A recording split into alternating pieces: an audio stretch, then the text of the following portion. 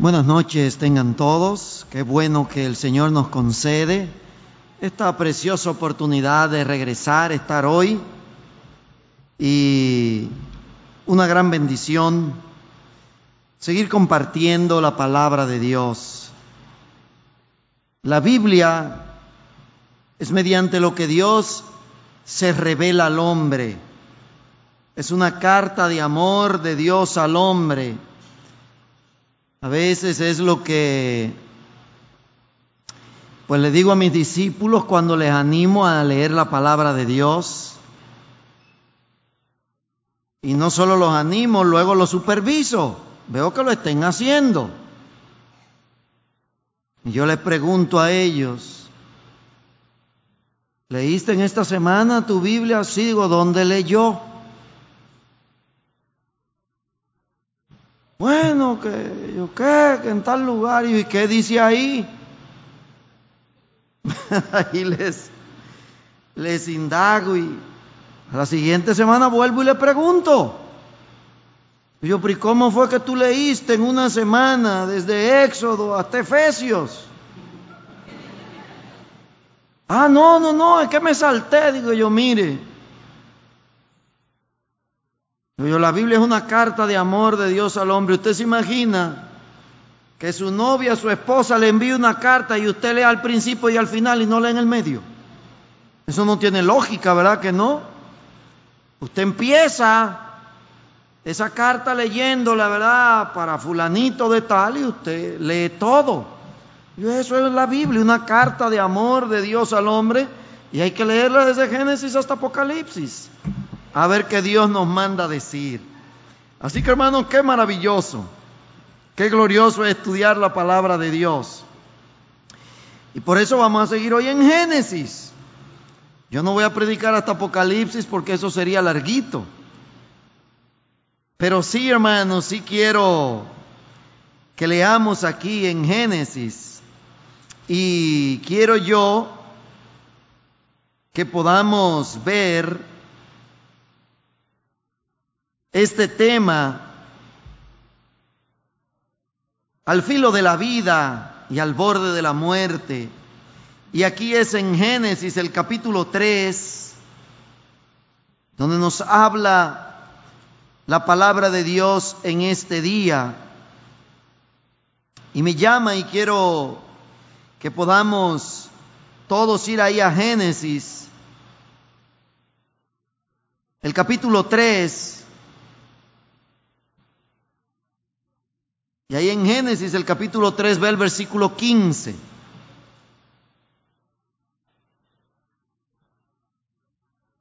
Dice la palabra de Dios ahí, Génesis, el capítulo 3, el versículo 15: y pondré enemistad entre ti y la mujer, y entre tu simiente y la simiente suya. Esta te herirá en la cabeza, y tú le herirás en el calcañar.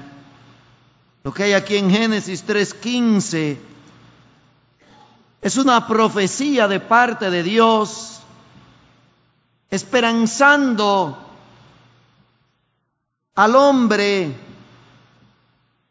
que se estrenaba como parte de una raza caída, desesperanzada. Una raza que aparentemente había quedado sin solución al problema de una estrepitosa caída espiritual. Y qué importante es entonces cuando Dios viene y ofrece una profecía de redención. Vamos a orar. Padre, bendice tu palabra en nuestros corazones. Muchas gracias, Señor, por lo bueno que tú eres dándonos palabras de vida. Y gracias, Señor, porque aunque somos una raza que por nuestra falta, por nuestro pecado, somos condenados a muerte en Cristo Jesús, tenemos esperanza de vida. Gracias, Dios, gracias por ello, Padre. Háblanos en esta noche, Dios. Pedimos tu voz, Padre. Solo tu palabra puede transformar el corazón del pecador perdido y llevarle un encuentro de salvación contigo, Padre. Por ello te pedimos, Dios, habla en esta noche. Pedimos tu voz.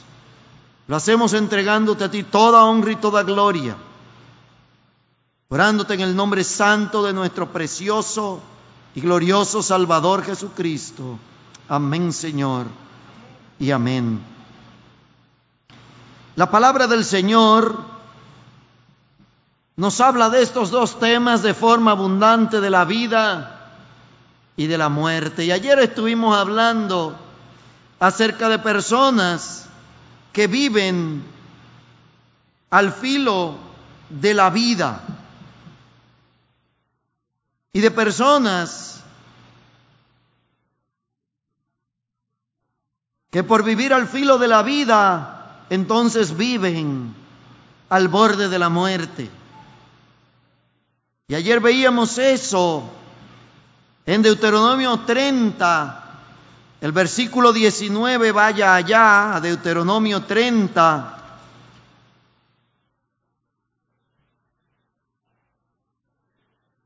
Deuteronomio, el capítulo 30.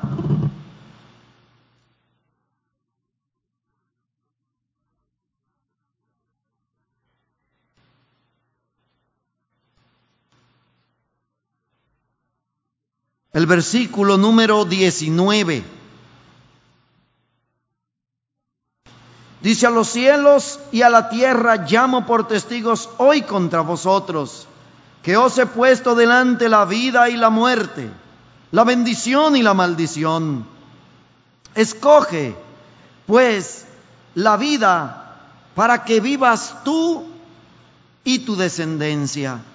El ser humano tiene que saber escoger entre la vida y la muerte.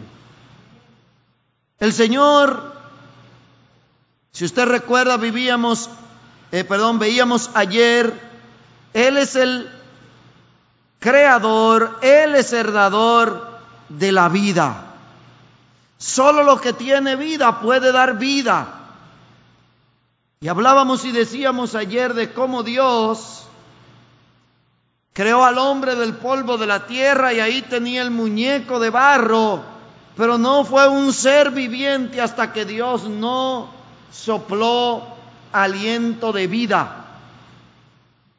Y Dios es el que puede dar vida. De ahí que el hombre tiene que buscar una elección para salvación. Y Dios creó la vida, pero el pecado generó la muerte. Es importante que podamos entender esos aspectos. Dios es el dador de la vida y el pecado es el generador de la muerte. En Génesis el capítulo 2, acompáñeme a Génesis, el capítulo 2. Ahí en Génesis,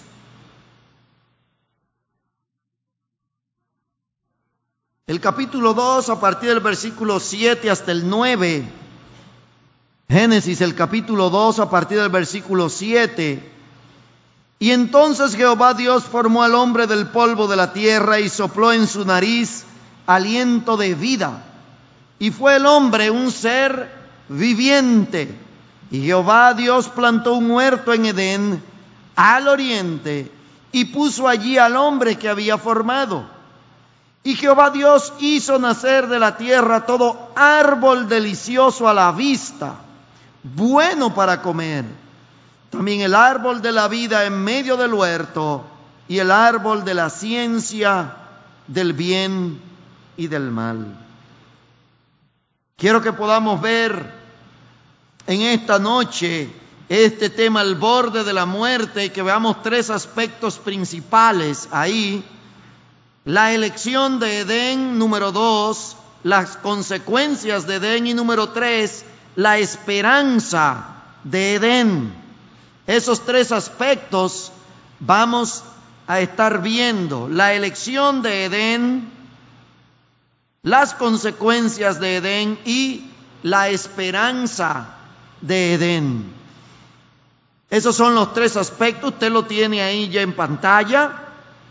Vamos a estar viendo esos 3 puntos principales y comencemos con el número 1. Al borde de la muerte por la elección de Edén. Y si usted nota ahí donde leímos en Génesis el capítulo 2, y me gusta tocar ese aspecto desde aquí, Génesis es el libro de los comienzos, y es aquí donde Dios le da significado a través de toda la Biblia a muchas cosas, y no la vamos a entender en el resto de la Biblia si no la entendemos ahí en Génesis, en el libro de los comienzos.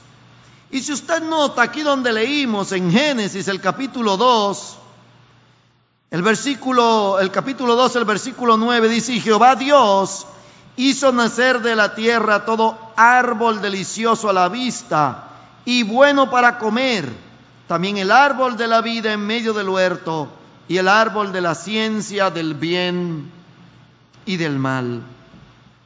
El hombre podía elegir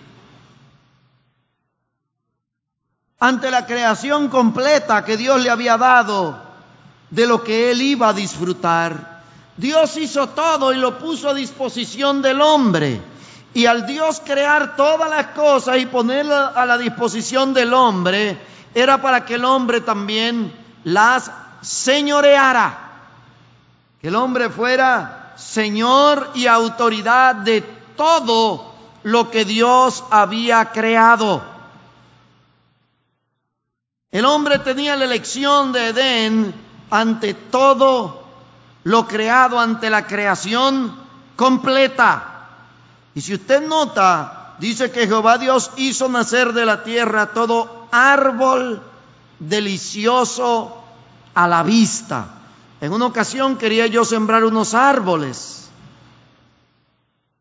Y una hermana me dijo: pues pastor, yo tengo ahí una acacia. Digo yo: no, a mí tráigame uno de aguacate. Porque no hay cosa más bonita que un árbol frutal parido. Eso es bonito. Pero tráigame a mí una mata de aguacate, una de mango, una cosa así. Pero a mí no me traiga uno que nada más me va a dar sombra, tráigame uno que me va a dar sombra, pero también fruto. Las dos cosas. Bueno, pues me llevaron ahí uno de naranja agria, me llevaron uno de aguacate y uno de mango.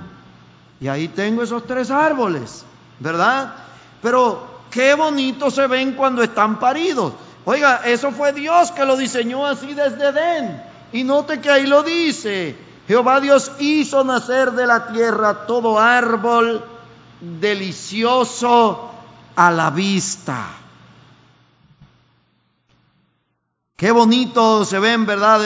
Esos árboles frutales, las frutas a veces, el color determina mucho. Y hay veces que uno se quiere comer las frutas solamente por el color, por cómo se ven, ¿verdad? Y el hombre tenía la elección en Edén de todo lo que había ahí. Dios todo lo que había creado lo puso para el disfrute. Ahora bien, el hombre tenía la elección de Edén, dijimos, ante la creación completa. Número 2, ante la advertencia imperativa. Mire ahí mismo en Génesis 2, versículos 15 al 17, dice: tomó pues Jehová Dios al hombre y lo puso en el huerto de Edén para que lo labrara y lo guardase. Y mandó Jehová Dios al hombre diciendo: de todo árbol del huerto podrás comer, mas del árbol de la ciencia del bien y del mal no comerás, porque el día que de él comieres, ciertamente morirás. Aquí está la primera mención en la Biblia de la palabra muerte. La muerte es generada por el pecado y por la desobediencia. Y Dios había hecho todo tipo de árboles. Como decía en el 9, delicioso a la vista y bueno para comer. Pero Dios le advirtió de uno. Le dio una advertencia y puse ahí imperativa. Una advertencia imperativa. Porque lo que dice el versículo 16 es y mandó Jehová Dios al hombre. Eso fue un mandato que Dios le dio al hombre. Cuidado ahí. Ahora, hermanos, ¿usted notó el nombre de ese árbol? ¿Cómo Dios lo llamó? ¿Cuál fue el nombre que Dios le puso? Árbol de la ciencia del bien y del mal. La palabra ciencia quiere decir conocimiento.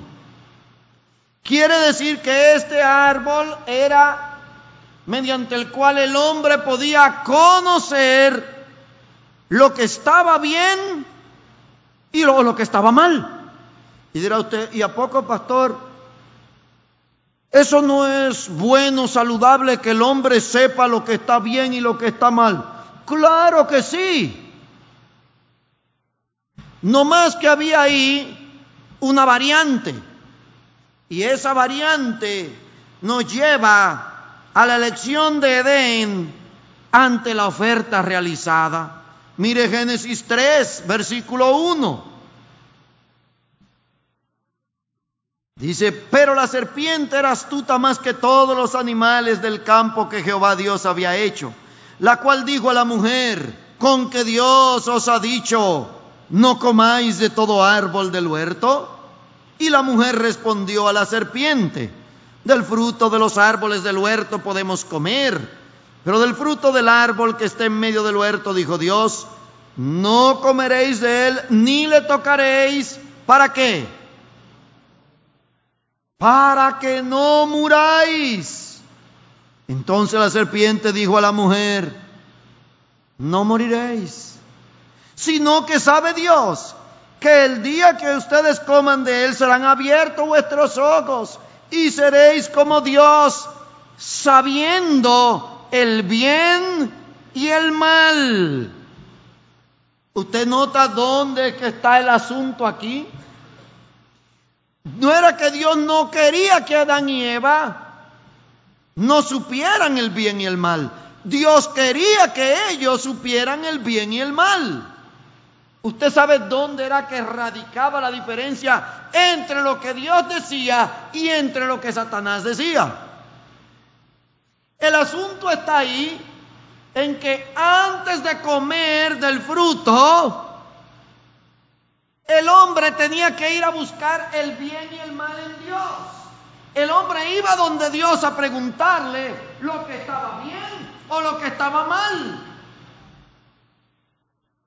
Pero después de esta oferta, es que Dios sabe que ustedes van a ser como Él. ¿Usted sabe cuál era la oferta? Ustedes serán como Dios. Ustedes ya no van a necesitar a Dios. Esa era la oferta de Satanás. Hermanos, venga acá, pero le pregunto yo, ¿no es también la oferta de Satanás hoy día para usted y para mí? Está claramente objetiva esta oferta de Satanás hoy en día para el hombre. ¿Por qué? Pero usted ha visto que el hombre viene donde Dios en su palabra a ver lo que está bien o está mal. No, el hombre desafía a Dios y vivimos ya tiempos donde el hombre es más descarado que nunca, llamándole a lo malo bueno y a lo bueno malo. ¿Se entiende?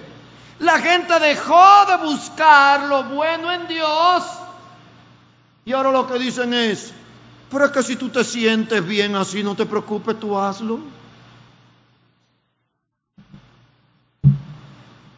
Hoy en día eso es una filosofía, es una corriente de pensamiento. No, es que tú no tienes que llevarte de lo que te digan. Por eso hoy día hay lobbies dedicados a denigrar la Biblia. Porque la Biblia los confronta con su pecado y les dice, estás mal y te tienes que arrepentir de tus pecados.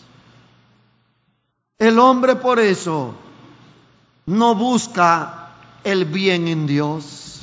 Y ayer lo veíamos, que Dios dice en su palabra, elige entre la vida y el bien o entre la muerte y el mal.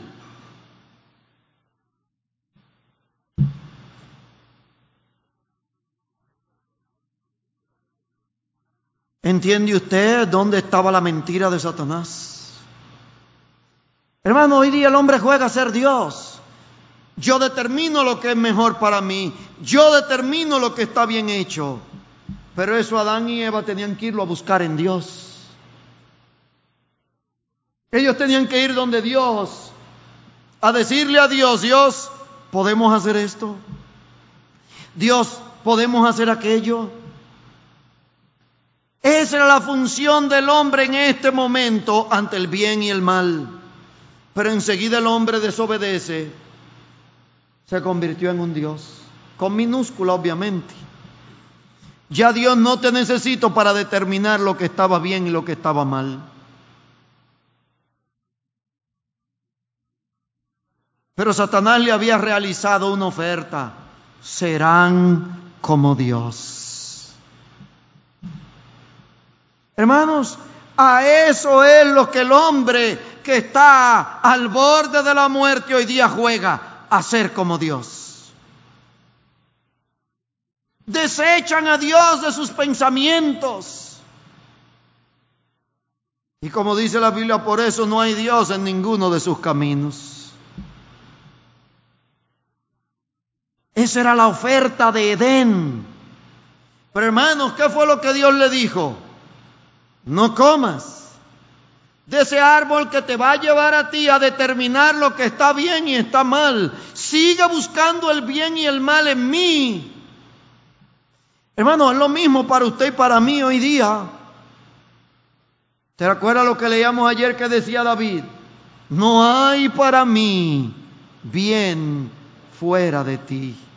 Hermanos, el bien usted lo va a encontrar en Dios y Dios le va a advertir para que detenga el mal. Pero todo eso, hermano, usted tiene que saber que está aquí. Está aquí en su palabra.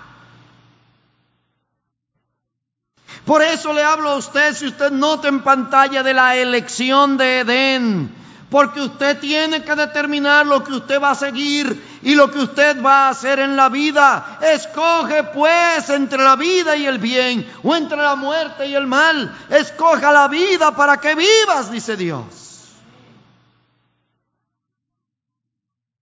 Porque ahí viene nuestro segundo punto, las consecuencias de Edén. Porque Dios le dijo, no comas de ese árbol, ¿por qué? El día que comas de él, ciertamente. ¿Y usted sabe lo que quiere decir la palabra ahí, ciertamente? De verdad. De verdad vas a morir.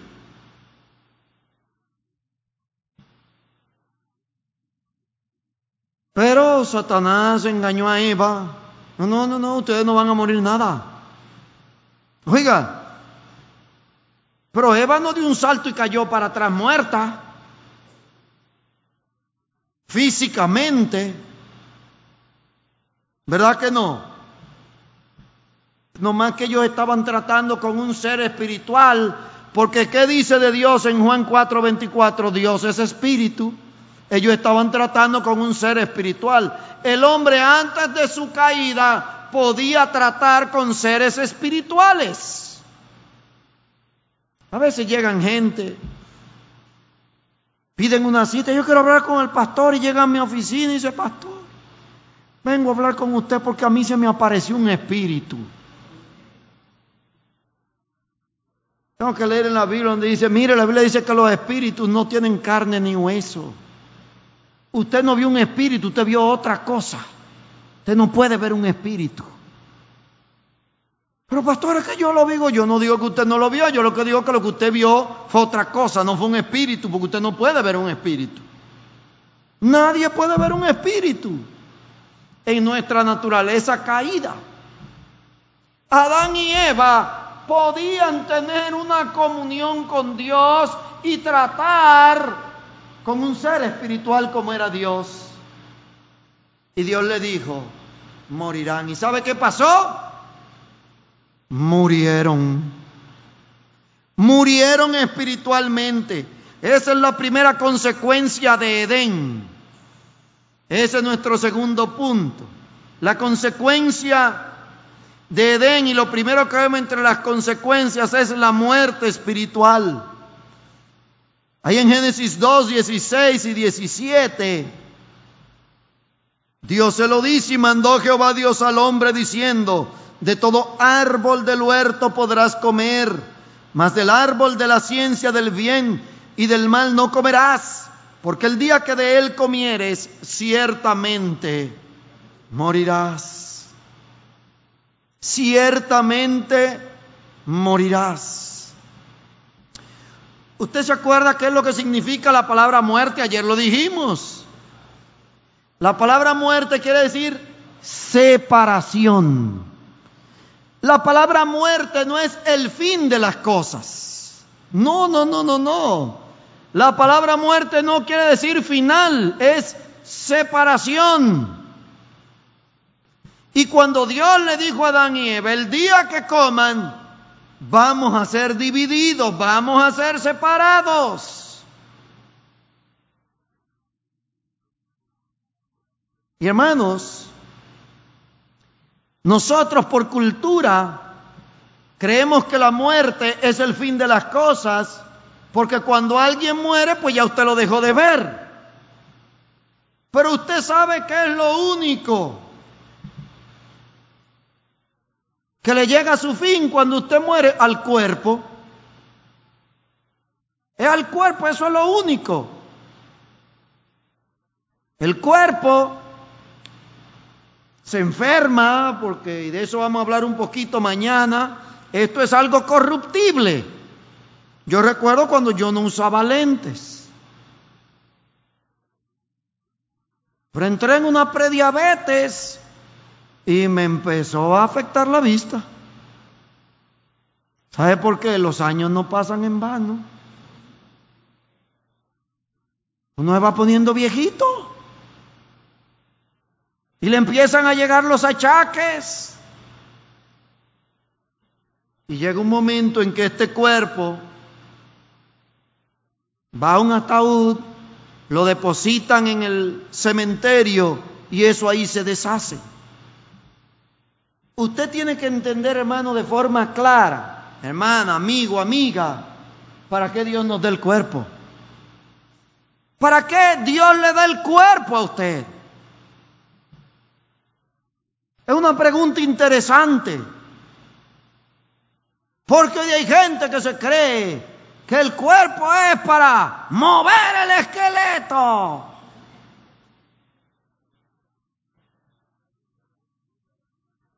Hay gente que cree que el cuerpo es para, como dicen los mexicanos, darle vuelo a la hilacha.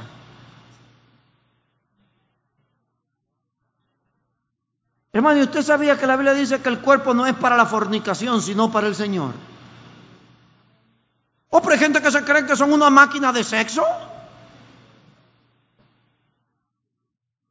¿Y se creen que para eso fue que Dios creó el cuerpo? Pero la Biblia dice que el cuerpo no es para la fornicación, sino para el Señor. Así que calme los ímpetus.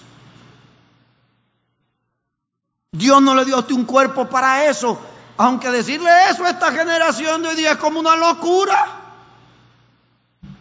Pero la Biblia lo dijo, lo dice y lo dirá.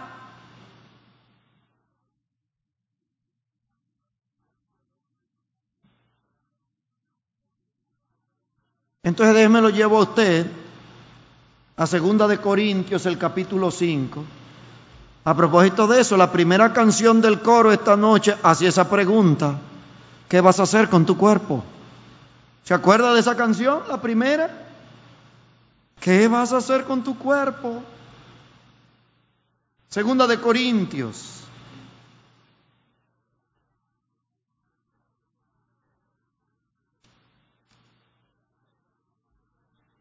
Mira el versículo 10. Segunda de Corintios, el capítulo 5, el versículo 10 dice: porque es necesario, ¿usted ve? Es necesario, dice, que todos nosotros comparezcamos ante el tribunal de Cristo. ¿Por qué eso es necesario? ¿O para qué? Dice, para que cada uno reciba según lo que haya hecho mientras estaba ¿dónde? ¿Usted ve para qué este cuerpo? Para que cada uno reciba según lo que haya hecho mientras estaba en el cuerpo, sea bueno o sea malo. Dios le dio a usted un cuerpo que aunque va a morir, pero que mientras usted lo tenga, es para que usted trabaje para Él. ¿Usted entiende para qué es este cuerpo?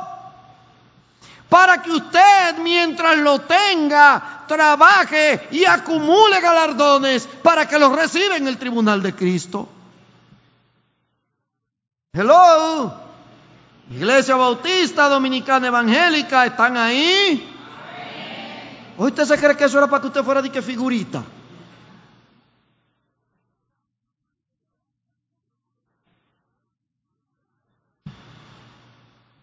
Porque a uno le gusta mucho darse ferré y desabolladura y pintura. Pero en lo que uno debe de ocupar el cuerpo es entendiendo que todo lo que yo haga mientras esté en este cuerpo redundará para recibir o dejar de recibir galardones cuando esté en la eternidad con Cristo Jesús. ¿Usted entiende por qué Dios le dijo a Adán y a Eva, morirán? Hermanos, habían echado a perder el instrumento que Dios le había dado para trabajar para Él, que era el cuerpo. Hermano, el cuerpo, usted sabe, el ser humano es tripartito, espíritu, alma y cuerpo. Pero el cuerpo es lo que me hace a mí consciente del mundo que me rodea. O sea, por medio del cuerpo yo me puedo relacionar con lo que me rodea. Porque ahí es donde están los sentidos. El gusto, el tacto, olfato. Y eso me hace consciente. Yo puedo verle a usted porque yo tengo la vista, que es un sentido. Ya no está al 100, pero pues tengo la vista. Y eso me permite a mí saber dónde usted está. ¿Cómo es usted? Y si yo voy caminando por ahí, no tropezarme con usted. Tengo el oído. Y eso me permite a mí escucharle a usted y usted a mí. El alma me hace a mí consciente de mí mismo. ¿Usted se acuerda? Ayer hablábamos de que a veces es bueno entablar conversaciones conmigo mismo para evaluar, para hacer una introspección y empezar a hablar como lo hacía David, que a veces hablaba con su alma. Oh, alma mía, dijiste a Jehová, tú eres mi Señor, no hay para mí bien fuera de ti. Bendice, alma mía, Jehová, y no olvide ninguno de sus beneficios. Bendice, alma mía, Jehová, y bendiga todo mi ser su santo nombre. El alma me ayuda a poder ser consciente de mí mismo. Hay gente que cree que el que habla solo está loco, pero no hay más loco que el que nunca habla solo. El que no aprende a hablar consigo mismo, a hacer una introspección en su alma y empezar a hablar. Eso es saludable. Si usted no lo ha hecho nunca, pues hágalo.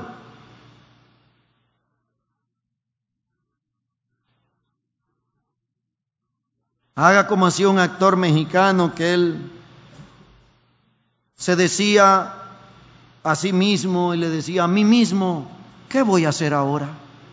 Empiece a hablar con usted. Autoevalúe. Para eso usted tiene el alma, que es el asiento de las emociones, de los pensamientos, pero usted también tiene el espíritu. El espíritu le ayuda a usted poder ser consciente de Dios. A través del espíritu usted puede comunicarse con Dios. No más que cuando Adán y Eva, el espíritu ya no sirvió. Eso quedó anulado ante Dios. Esa parte espiritual. ¿Usted entiende lo que afectó Edén? Las consecuencias de Edén. La muerte espiritual. Por eso es que el hombre necesita venir ante Dios, admitiéndole sus faltas y la condición pecaminosa de su alma, para que entonces Dios ponga su Santo Espíritu en el hombre y poder volver a tener una comunión con Dios. Por eso es que la Biblia dice que el que no tiene el Espíritu de Dios no es de Él. Porque acuérdense que el Espíritu Santo dice que las arras, las arras son una garantía. Es como cuando usted va a sacar un préstamo, usted necesita que alguien sea garante o que algo sea garante de ese préstamo. Eso da una garantía. Eso es el Espíritu Santo en nuestras vidas. Es una de las funciones del Espíritu Santo en nuestra vida, que son una garantía para cuando lleguemos ante Dios.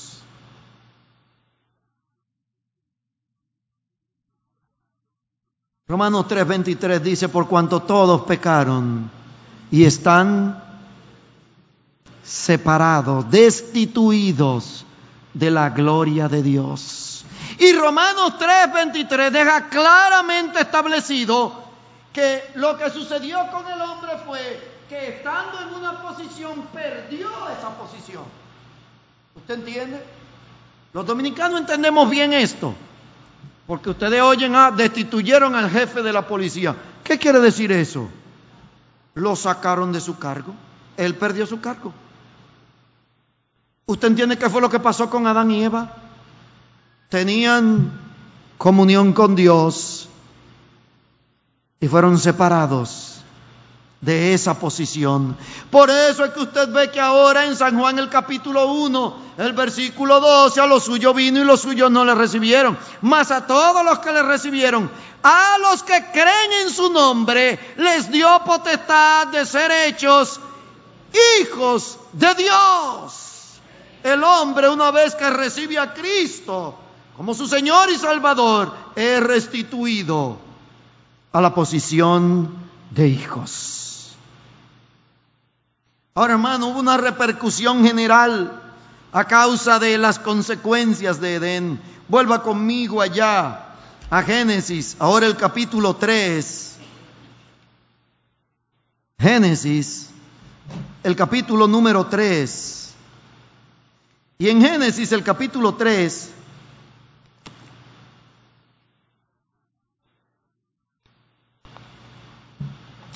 mira el versículo 16. A la mujer dijo: multiplicaré en gran manera los dolores en tus preñeces.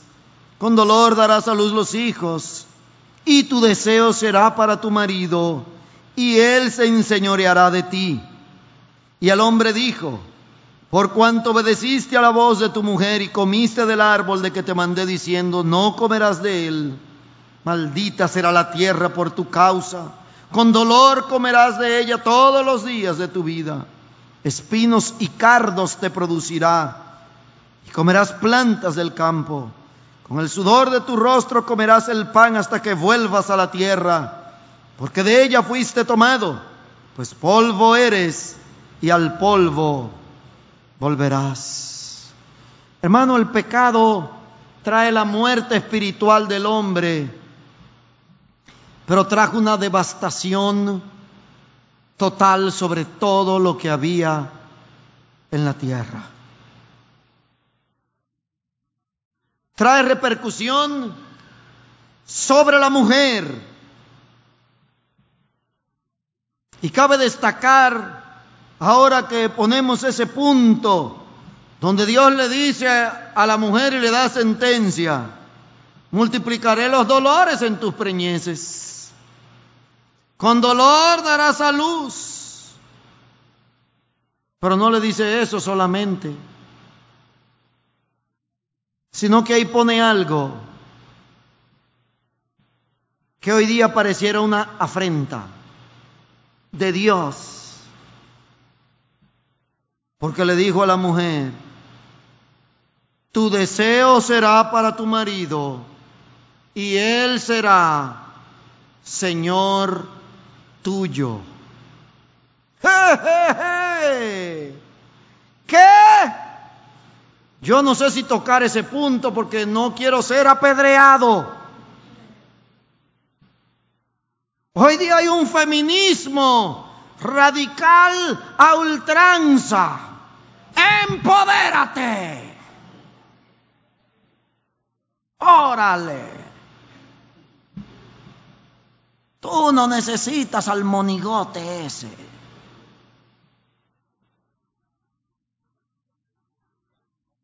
Hermano, pero usted sabe qué es lo peor, que esa predicación está en muchos de los púlpitos de las iglesias de este país.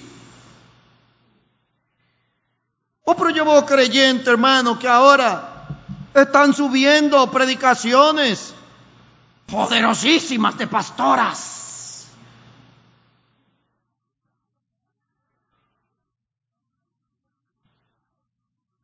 Y hay pastoras y hasta epístolas, digo, apóstolas.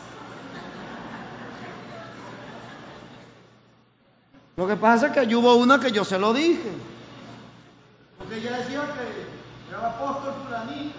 Digo, pues mire, la palabra apostelos no tiene femenino en griego. Lo más cerca de femenino en la Biblia, apóstol, es epístola. Usted me va a conceder decirle epístola y no apóstol. Sí, hermano, eso no tiene femenino en griego, la palabra apóstol. No hay apóstola.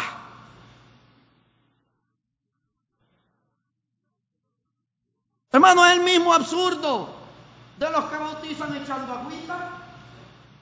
¿Sabes por qué digo absurdo? Porque la palabra bautismo quiere decir sumergir por amor a Dios.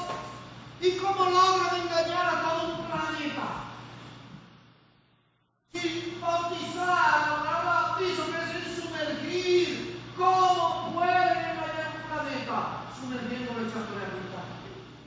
Vamos a ser serios, por amor de Dios. ¿Qué tomadura de pelo tan grande a la raza humana? Hermano, es lo mismo que sucede con la palabra apóstol. Lo que pasa es que hoy día, hermanos, déjenme decir qué es lo que pasa con eso. Hay algunos que quieren estar un escalón arriba de la palabra pastor y se creen que son apóstoles, son un poquito más arriba, no se entienda de Dios.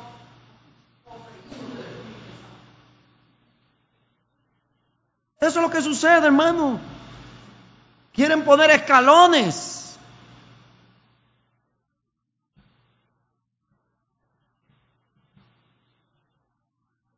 Yo sé que el hermano Amós no se va a poner bravo porque yo diga esto. La Biblia sigue diciendo: tu deseo será para tu marido y él será Señor tuyo. Eso es lo que ahí dice.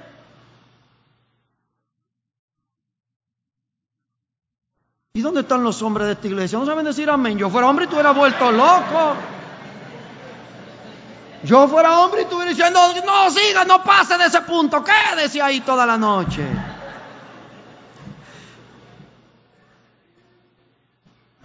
Hermano, déjeme advierto algo en esta noche porque hasta se pudiera malinterpretar. La Biblia no es machista. Es la Biblia que por primera vez en la historia de la raza humana pone a la mujer en una posición de honor. La Biblia pone a la mujer en una posición de honra, respeto y honor.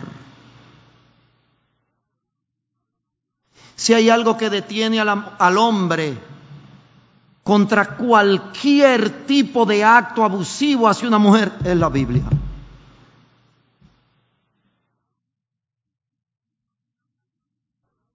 Yo tengo 20 años de casado y nunca ni siquiera le he subido la voz a mi esposa. Nunca le he tocado ni siquiera con el pétalo de una rosa. A mí me crió un hombre que ni siquiera duro hablaba y era más chiquito que yo.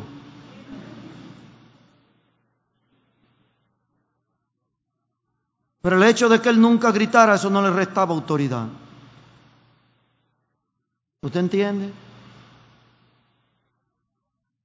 Pero hermano, esas son las consecuencias de Edén. Tu deseo será para tu marido y él será señor tuyo.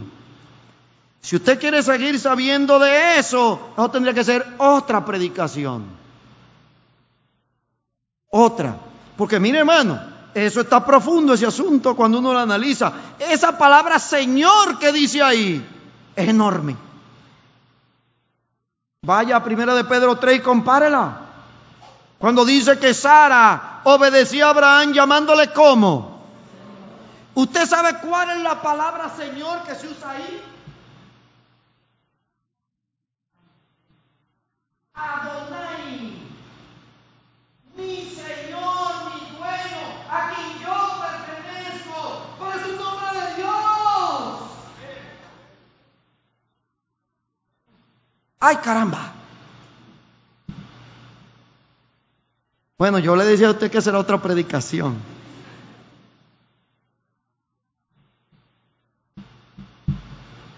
Las consecuencias de Edén.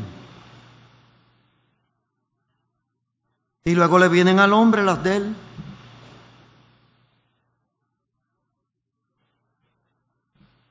Afectó al hombre. Y le dice, con el sudor de tu frente ahora vas a tener que mantener a tu familia. Este mundo nos ha engañado.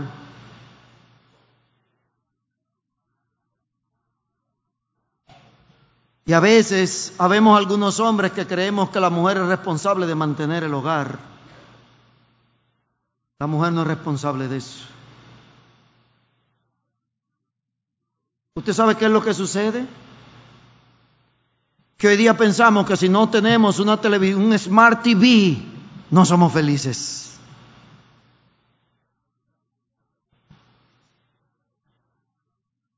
Yo me acuerdo la primera televisión que tuvimos en mi casa, a blanco y negro. Yo no empecé a ser feliz el día que hubo una televisión en mi casa.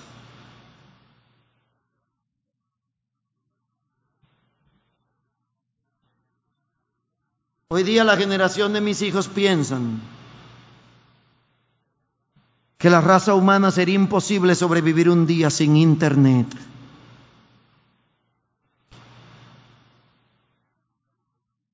Solo con el internet el ser humano puede alcanzar la satisfacción plena. Así piensa la generación de hoy día. Y hay muchachos que se han suicidado porque le han quitado el celular.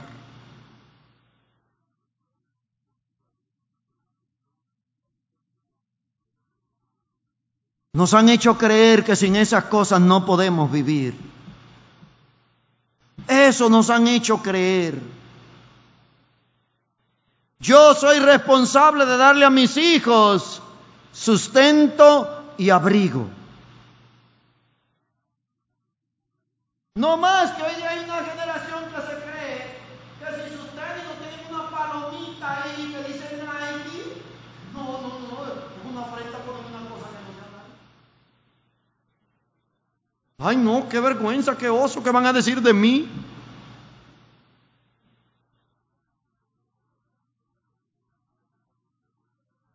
Y yo recuerdo que nosotros nos poníamos, bueno, lo voy a adornar, los champions.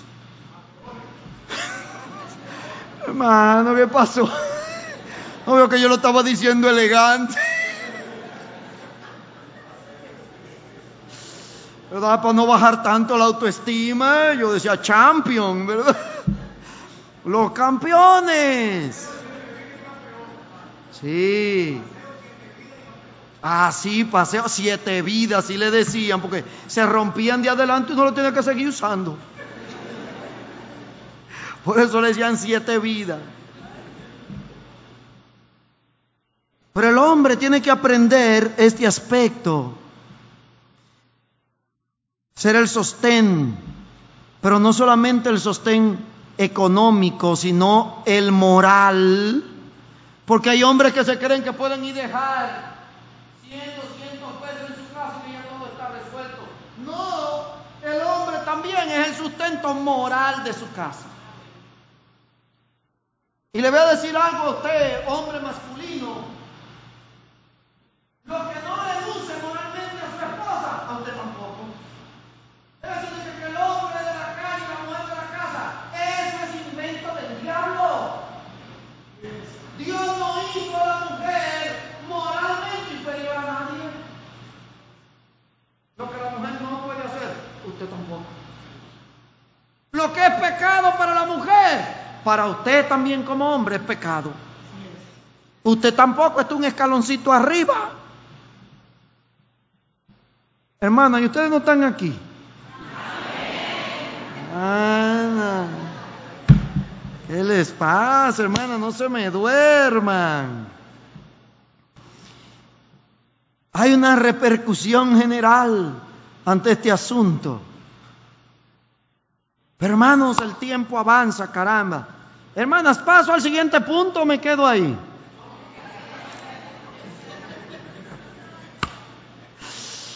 ¿Verdad? Pero hermano, esto en tercer lugar degenera en la expulsión del hombre de Edén. Dios le dijo, ciertamente morirán. Ciertamente morirán. Ahí en Génesis 3, versículo 22, y dijo Jehová Dios, he aquí el hombre es como uno de nosotros, sabiendo el bien y el mal. Ahora pues, no alargue su mano y tome también del árbol de la vida y coma y viva para siempre. Y lo sacó Jehová del huerto de Edén para que labrase la tierra de que fue tomado. Echó, pues, fuera el hombre y puso al oriente del huerto de Edén querubines y una espada encendida que se revolvía por todos lados para guardar el camino del árbol de la vida. ¿Usted se acuerda qué es lo que significa la palabra muerte? Separación. El hombre es separado, es expulsado. Dice que Dios los echó. Por cuanto todos pecaron y están destituidos. El pecado es la causa de la separación del hombre de Dios. Esto quiere decir que si usted no ha recibido a Cristo como el Señor y el Salvador de su vida, aunque usted tenga un crucifijo en el pecho, usted está separado de Dios. No porque yo lo diga ni porque yo lo quiera, porque la Biblia lo dice, Dios lo dice en su palabra. No importa si usted tiene en el marcador de velocidad de su carro un cuadrito con la Virgen de la Altagracia.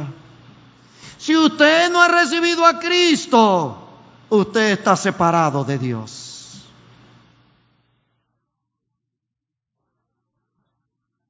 El hombre es expulsado. Y cuando digo el hombre, hablo de raza humana.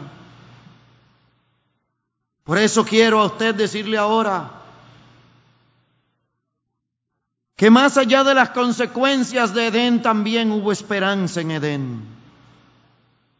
También hubo esperanza en Edén. ¿Recuerda usted lo que leímos al principio? Génesis 3:15. Pondré enemistad entre ti y la mujer, entre tu simiente y la simiente suya. Esta te herirá en la cabeza y tú le herirás en el calcañar. Ahí empieza la esperanza de Edén. El hombre había roto muchas cosas que Dios había hecho perfectas. Pero ahora está Dios dándole una esperanza al hombre y le dice a Satanás: De esta mujer algún día va a nacer alguien, porque por eso habla de la serpiente, de la simiente. De la simiente de ella vendrá uno que te dará una estocada mortal. Y dice, en la cabeza.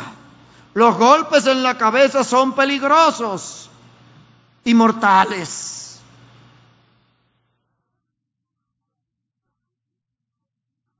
Y solo a Aquiles he escuchado yo que hayan matado por el talón. Solo a Aquiles. Por eso usted oye que a la gente, cuando alguien tiene un punto débil, lo llama el talón de Aquiles. No sé si usted ha leído un poco de literatura, ¿verdad? Se supone que este era un semidios. Y a él lo entraron en un pozo de la inmortalidad, pero cuando era un bebé su mamá lo agarró por el talón y lo entró, pero el talón no lo pudo entrar. Entonces tenía ya que meter la mano también. Y un día con una flecha, por ahí lo mataron al pobre. Pero obviamente eso es una mitología griega. Ahí empieza la esperanza de Edén. Mira lo que dice Romanos. Vamos a comparar escritura con escritura. Romanos, el capítulo número 5. Y usted verá qué interesante. Romanos, el capítulo 5, versículo 14.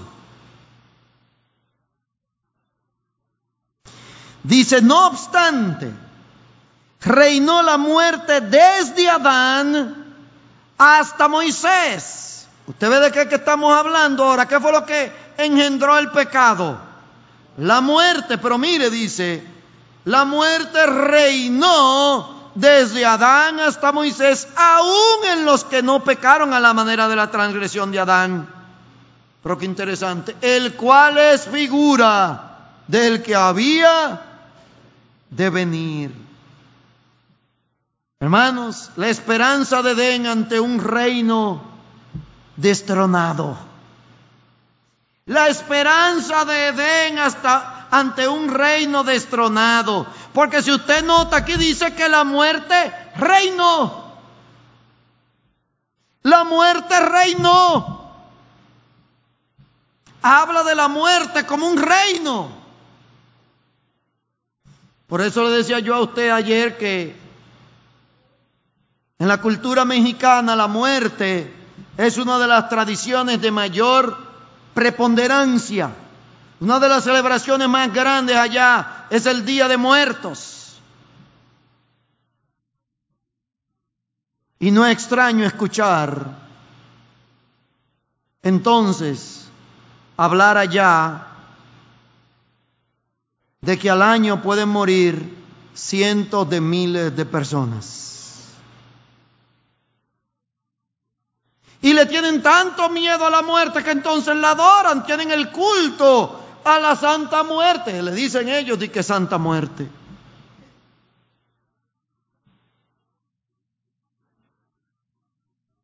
El que vive al borde de la muerte le tiene miedo a la muerte. Le pregunto yo a usted, ¿qué pasaría en su mente si esta noche le dijeran a usted, usted va a morir? Ah, caray, ahí es donde se le ponen a cualquiera los huevos a peso. Usted va a morir, ¿qué?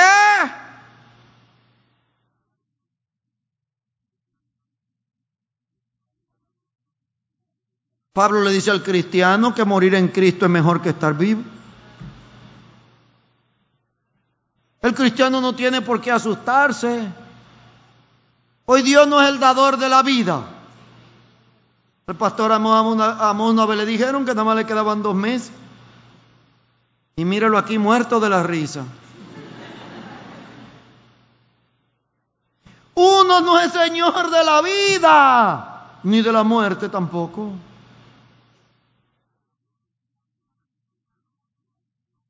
Después que el pastor Amós regresó de Estados Unidos. La primera vez que lo vi, lo abracé, le dije: compadre, usted le sacó la lengua a la muerte.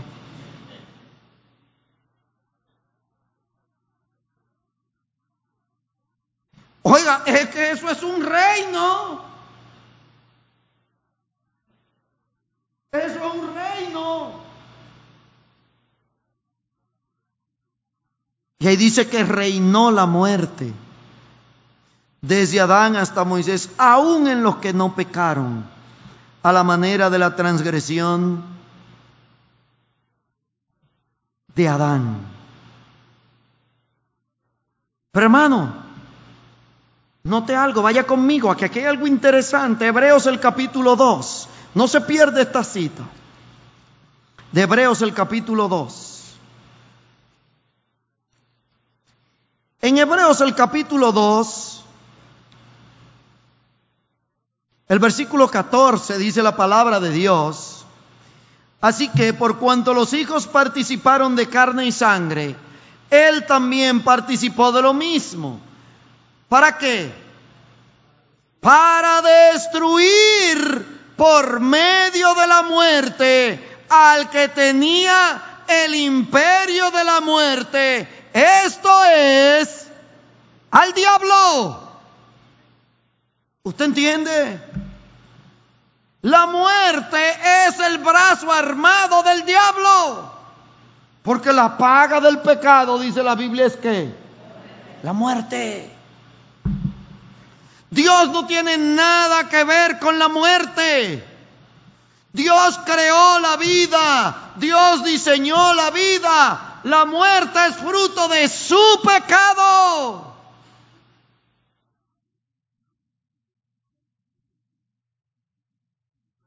Una vez estaba allá en México, en Monterrey, en un terreno grande, 1 hectárea, 10,000 metros cuadrados.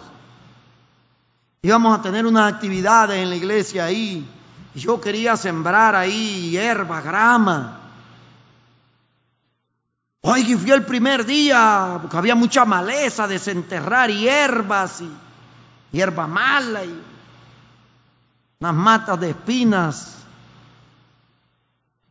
Oiga, pero no la sembré y al mes ya estaban haciendo otra vez la hierba mala. Y tuve que volver otra vez a remover la tierra. Lo único que saltó de mi corazón fue: maldito Adán. La tierra estaba produciendo sola hierba mala. Pues yo no, ¿por qué no nace una mata de manzana, caray?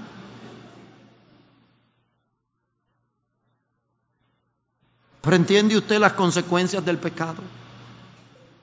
¿Qué usted cree que pasa espiritualmente en su vida?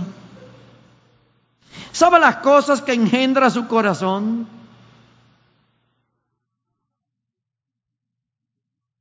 Mira, a veces yo tengo que atrapar a mi corazón en unas maromas terribles y decir: alto ahí. Oye, ¿para dónde que vas? Alto ahí.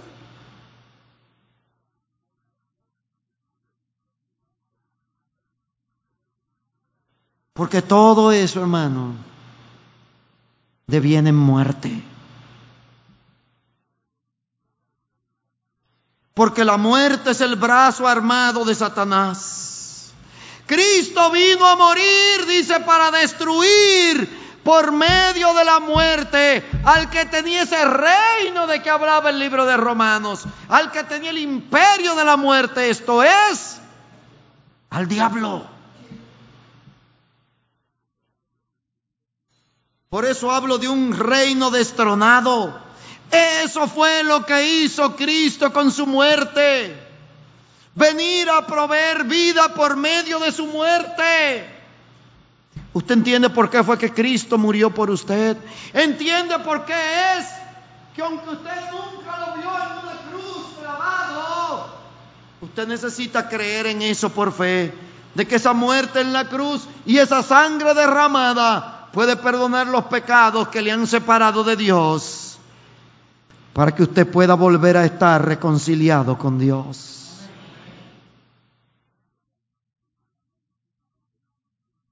Por eso Génesis 3:15 está la esperanza de Edén. La esperanza de Edén ante una profecía esperanzadora. De la simiente de la mujer nacerá uno que será redentor. Hermano, qué maravilloso eso. Dios siempre provee salvación para el hombre. Dios siempre provee una ventana de salvación para que el hombre pueda tener una relación de amor con Él, como hablábamos ayer. Por eso el que está al borde de la muerte tiene que entender la esperanza de Edén, que es Cristo Jesús. Él es la esperanza del pecador perdido, de ese que está al borde de la muerte. Esa preciosa profecía es una esperanza. Ella te herirá en la cabeza. Mire, ¿usted sabe qué era lo que Dios le estaba diciendo ahí a Satanás? Ok, está bien. Parece que ahorita saliste ganando. A rato nos vemos. Eso es lo que Dios le estaba diciendo. Van a ser uno que va a deshacer tus obras. De la simiente de la mujer nacerá uno que te herirá en la cabeza de muerte. Hermano, gloria a Dios por Cristo Jesús. Gracias por su muerte en la cruz del Calvario.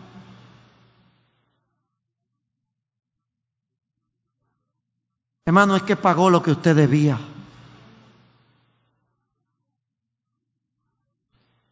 Nunca ha encontrado usted a alguien que le ha dicho: no te preocupes, yo lo pago.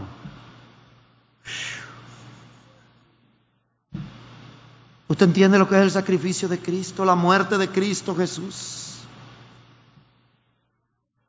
La esperanza de Edén ante un reino destronado, ante una profecía esperanzadora y, en tercer y último lugar, ante un Adán esperanzador. Mire, Primera de Corintios, el capítulo 15.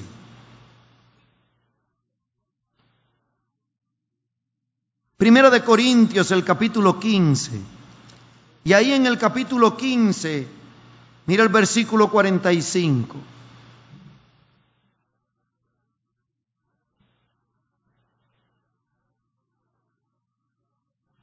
Le voy a leer desde el 44 para que usted tome el contexto. Dice: se siembra cuerpo animal, resucitará cuerpo espiritual. Hay cuerpo animal y hay cuerpo espiritual. Y note lo que dice aquí el versículo 45. Dice: así también, o sea, de la misma manera que dije lo anterior. Dice: así también está escrito. Fue hecho el primer hombre, Adán, alma viviente. El postrer Adán, espíritu vivificante. Oiga, habla del primer hombre, Adán. El de allá, el de Edén. El que quiso ser como Dios. Y luego habla del postrer Adán. Oiga, ¿y quién es ese otro Adán? ¿Quién es ese otro Adán de que habla aquí?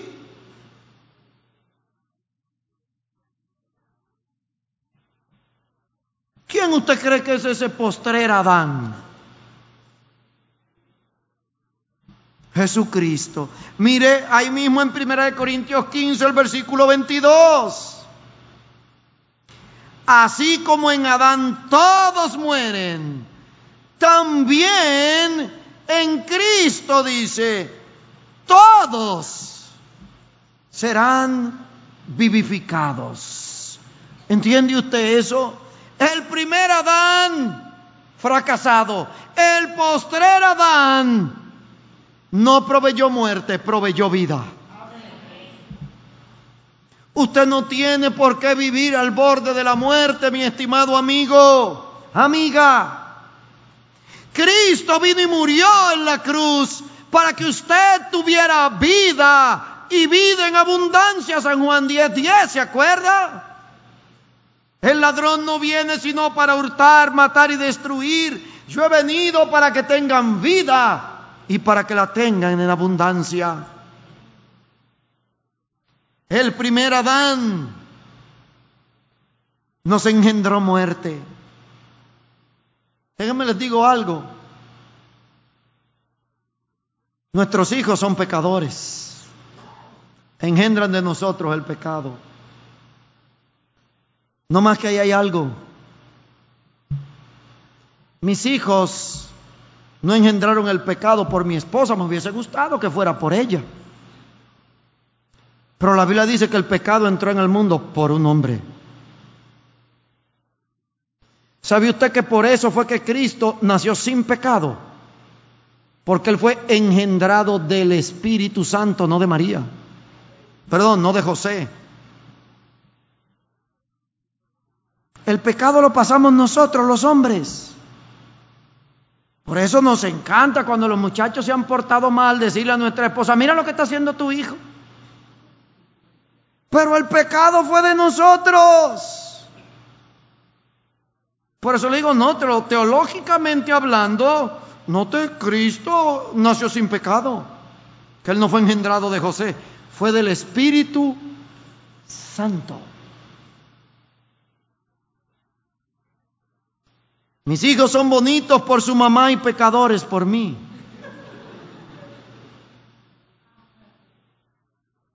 Pero es el pecado lo que nos condena a muerte. Es el pecado lo que nos tiene viviendo cada día al borde de la muerte.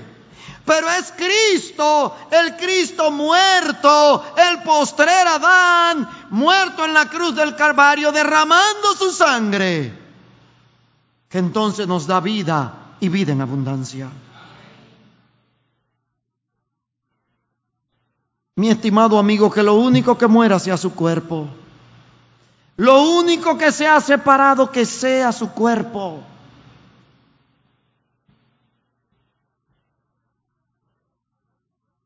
Usted recibiendo a Cristo, creyendo en Él por fe, creo en ese Cristo que fue a la cruz del Calvario, murió por mis pecados, su sangre derramada me limpia de todo pecado. Creo eso por fe y te recibo, Cristo.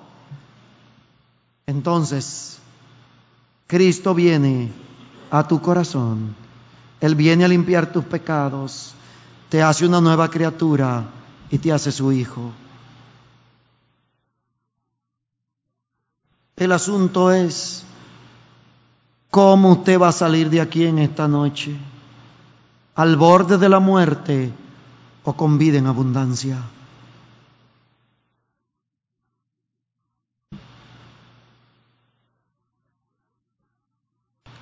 Mire lo que dice el libro de los Salmos, el capítulo 48, acompáñeme allá.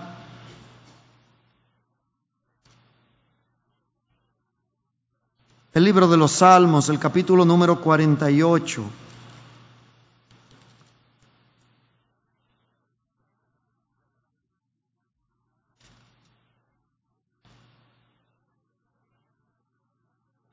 Dice: porque este Dios es Dios nuestro, eternamente y para siempre.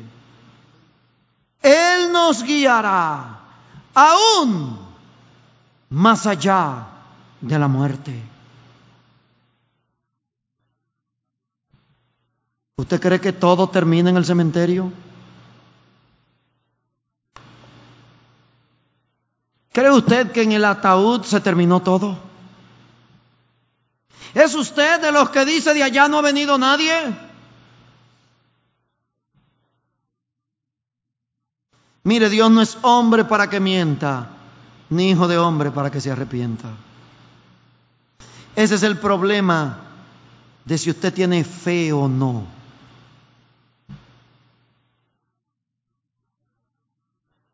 Porque es esa fe que cree en la palabra de Dios como la verdad que le va a ayudar a usted a poder reconocer al Cristo crucificado, muerto y resucitado como el Salvador de su vida. Pero es esta misma Biblia la que dice, aquí en el libro de los Salmos, el capítulo 48, el versículo 14, que este Dios es Dios nuestro eternamente y para siempre, y que Él nos guiará aún más allá de la muerte. ¿Quiere usted saber qué es lo que pasa más allá de la muerte? ¿Quiere usted que le diga qué pasa más allá de la muerte? Venga mañana, se lo voy a decir. Quería dejarlo en suspenso.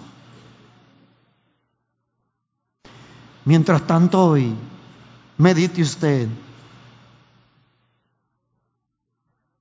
¿Qué va a pasar conmigo si no estoy preparado para ese viaje que Dios da aún más allá de la muerte? Hermanos, amigos, amigas, la muerte no es el fin. La vida es una eternidad, o con Dios o en el infierno. Hay un Cristo, el postrer Adán, que vino y se hizo hombre, murió por usted para que su sangre derramada pudiera perdonar sus pecados. Y Él quiere darle vida y vida en abundancia. ¿Cómo usted saldrá de aquí? ¿Al borde de la muerte o con vida en abundancia? Vamos a orar. Padre, gracias. Muchas gracias, Señor, por Cristo Jesús, que vino a este mundo y murió por nuestros pecados. Derramó su sangre porque sin derramamiento de sangre no hay perdón de pecados. Pero Él derramó su sangre para que obtuviéramos ese perdón.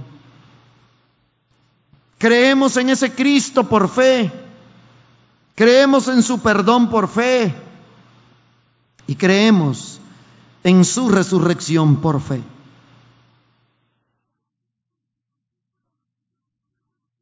Queremos, Dios, pedirte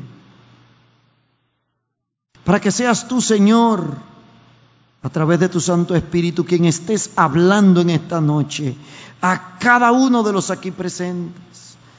Sobre todo aquellos, Dios, que aún no han dicho: Cristo Jesús, creo en ti por fe, creo en el sacrificio que tú hiciste, creo en tu muerte, que derramaste, Dios, tu sangre para morir por mis pecados y perdonarme de toda maldad. Y quiero confesarme ante ti como pecador y pedirte que me perdones, que me des salvación, que me hagas tu hijo.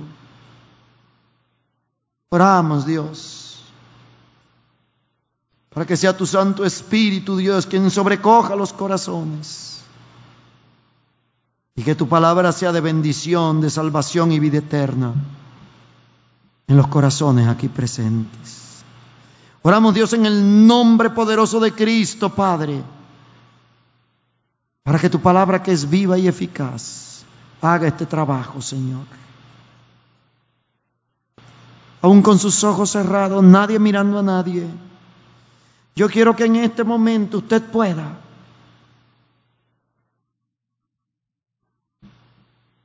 examinarse a sí mismo, mirar hacia adentro de su alma y tener esa conversación consigo mismo.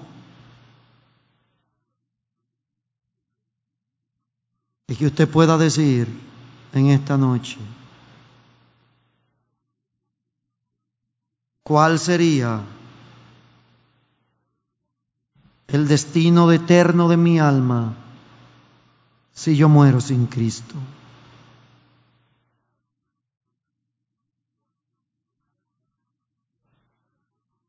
¿Qué pasaría en esta noche conmigo si yo parto de este mundo al borde de la muerte?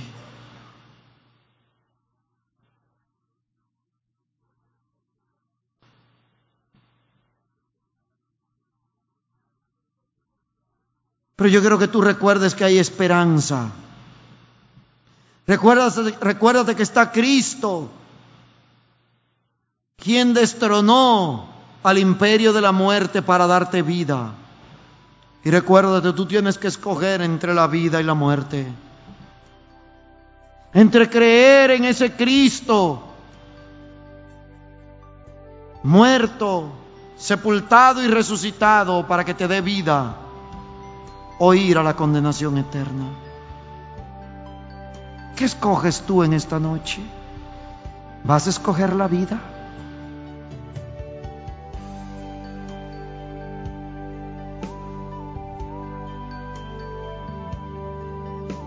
Yo creo que todos podemos reconocer aquí en esta noche que somos pecadores. Yo puedo decirte que tal vez yo soy el primero.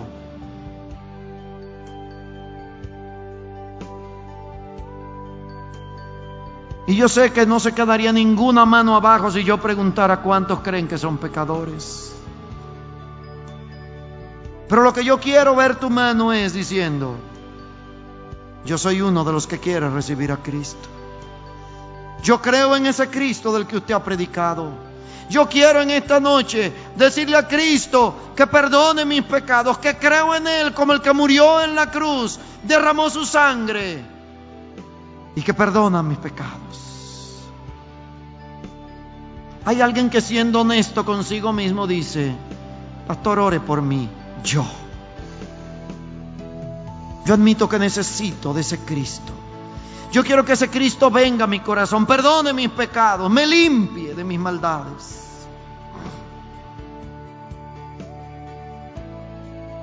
¿Hay alguien así? Déjeme ver su mano en alto. Vamos a orar por usted. Dios le bendiga. ¿Alguien más? ¿Hay alguna persona? Dios te bendiga. Vamos a orar por ti. Vamos a orar por ti.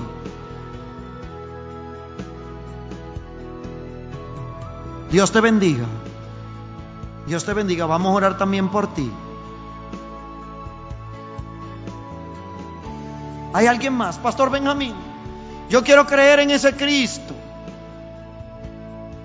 Ese Cristo que murió, fue sepultado y resucitó. Yo quiero que Él perdone mis pecados. Yo no quiero vivir al borde de la muerte. Yo quiero vivir vida, y vida en abundancia.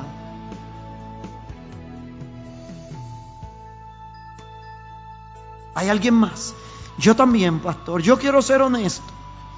Dios habló a mi vida y Dios habló a mi corazón. Yo también. Vamos a orar por ti, no te preocupes. ¿Alguien más? Yo también, pastor Benjamín. Oren por mí. Yo quiero que Cristo perdone mis pecados y me limpie de toda maldad.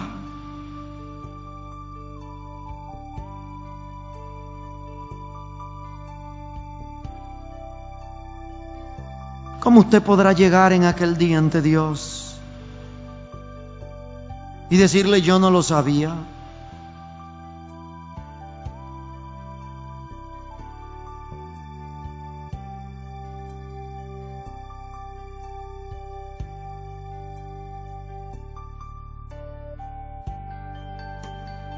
¿Y por qué no escoges la vida en esta noche?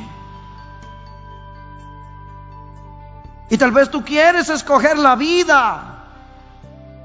Es solo cosa de que tú, creyendo en Cristo por fe, le digas: Cristo Jesús, yo quiero que tú perdones mis pecados. Creo en ti. ¿Hay alguien más así? Déjame ver tu mano, ponla en alto y vamos a orar por ti. Déjame ver tu mano, ponla en alto. Yo, pastor Benjamín, yo también. Yo elijo la vida de Cristo. Dios te bendiga, hijo. Vamos a orar también por ti. Es un niño, pero los niños también creen. Vamos a orar por ti. Hay otro jovencito aquí. Vamos a orar también por ti. Vamos también a orar por ti. ¿Hay alguien más? Déjeme ver. Ponga su mano en alto. Sí, vamos a orar por ti, hijo.